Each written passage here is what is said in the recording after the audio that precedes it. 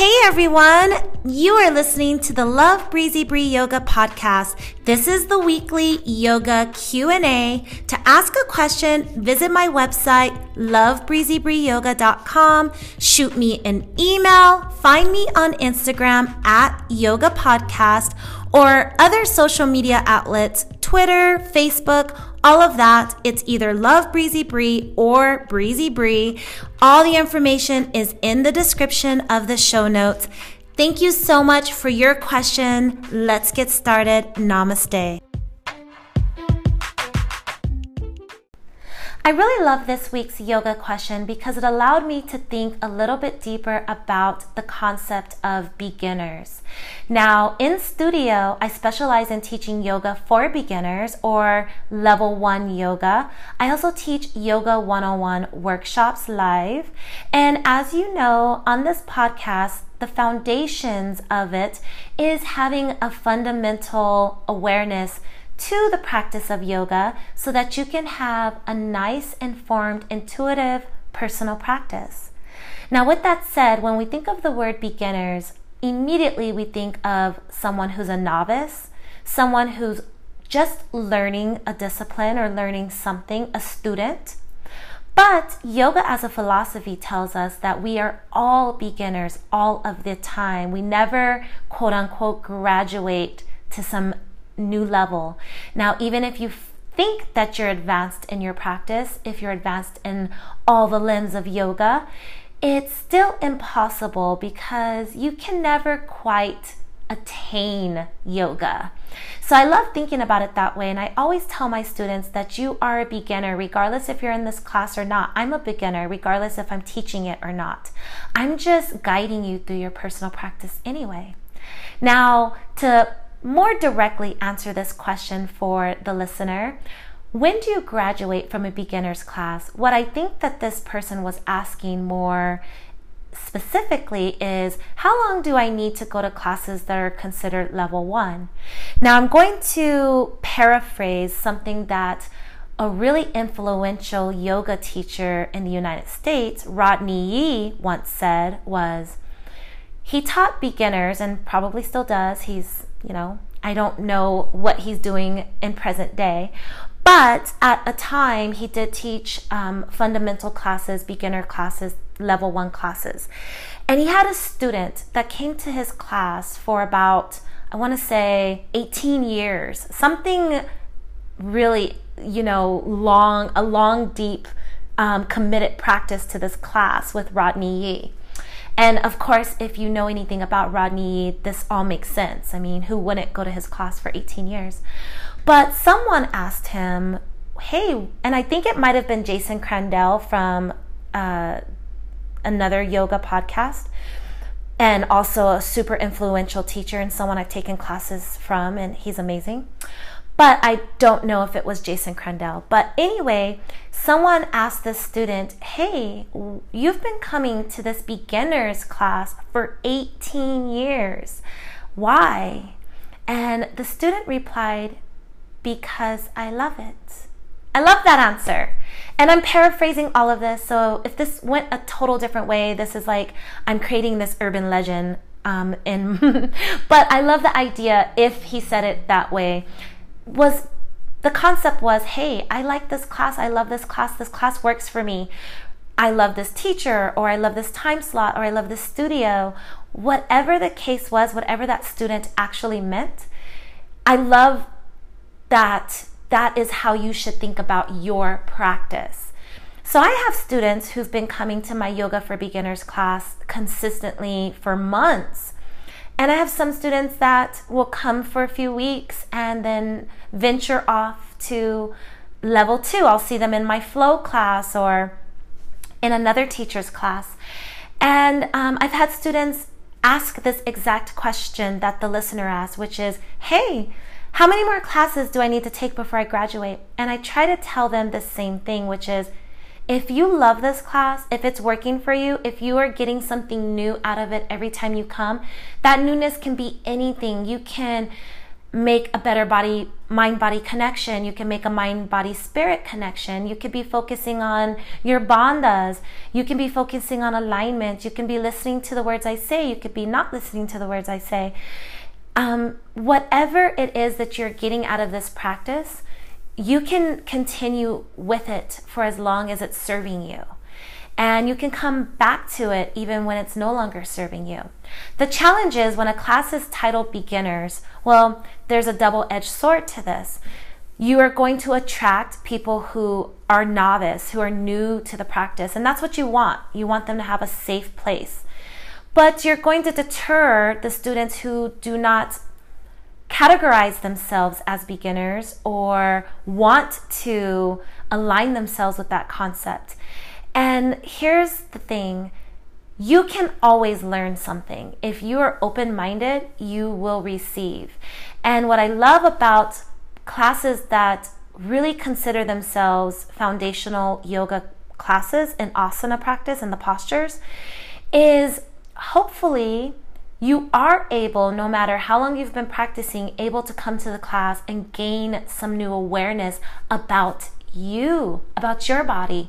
Not about the teacher's body, not about the student on the mat next to you's body, but about you. It's just like listening to this podcast.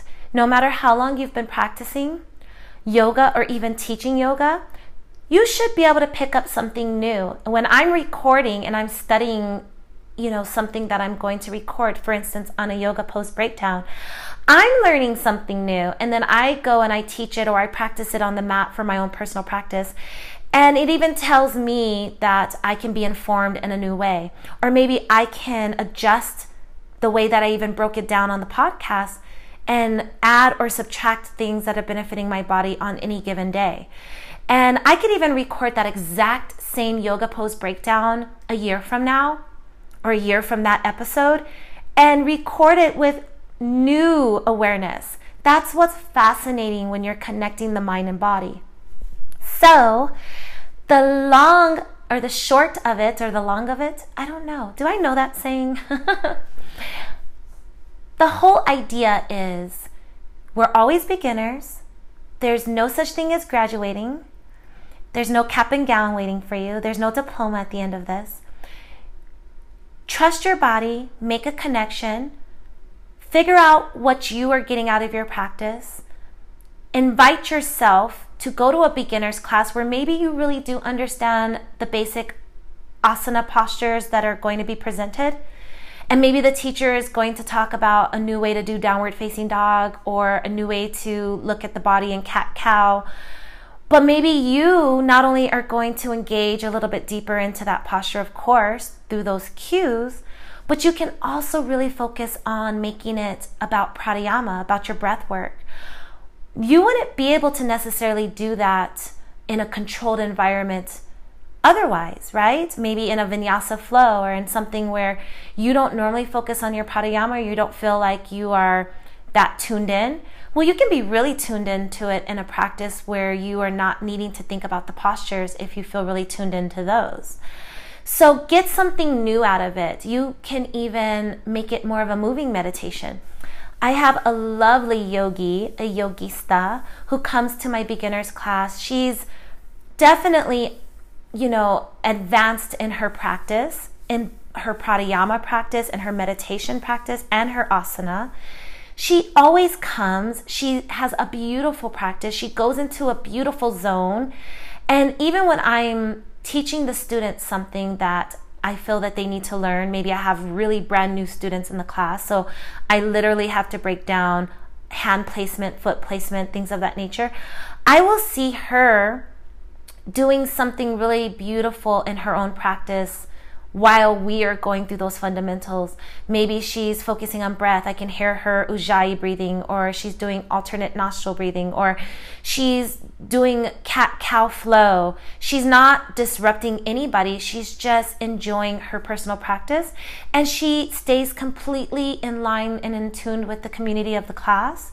But her movements are more intentional. For instance, when you're very new to yoga, your body's a little bit clunky because you're not quite sure. So moving from a transitional posture is not going to look as graceful maybe at the beginning. But if you're continuing to go to this practice, you might become more graceful in those transitions. So I hope this answered the question. Please do not hesitate to go to the class that benefits you regardless of title.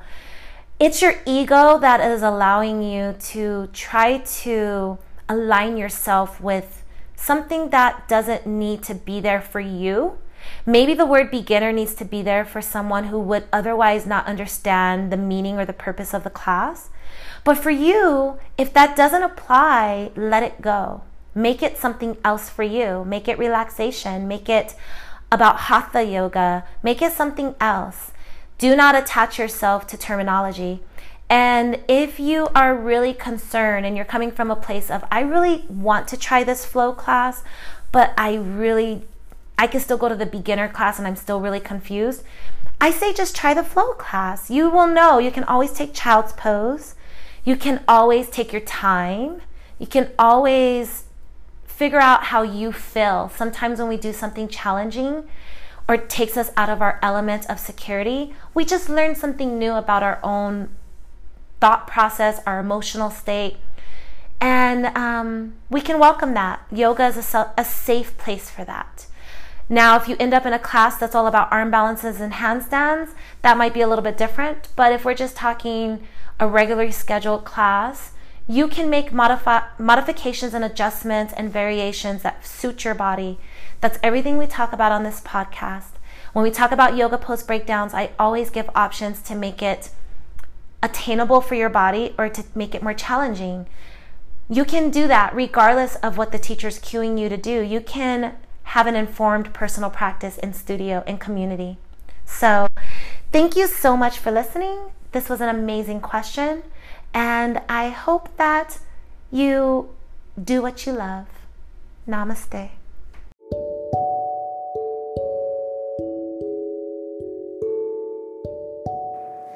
I am so honored that you are listening to the Love Breezy Bree Yoga podcast.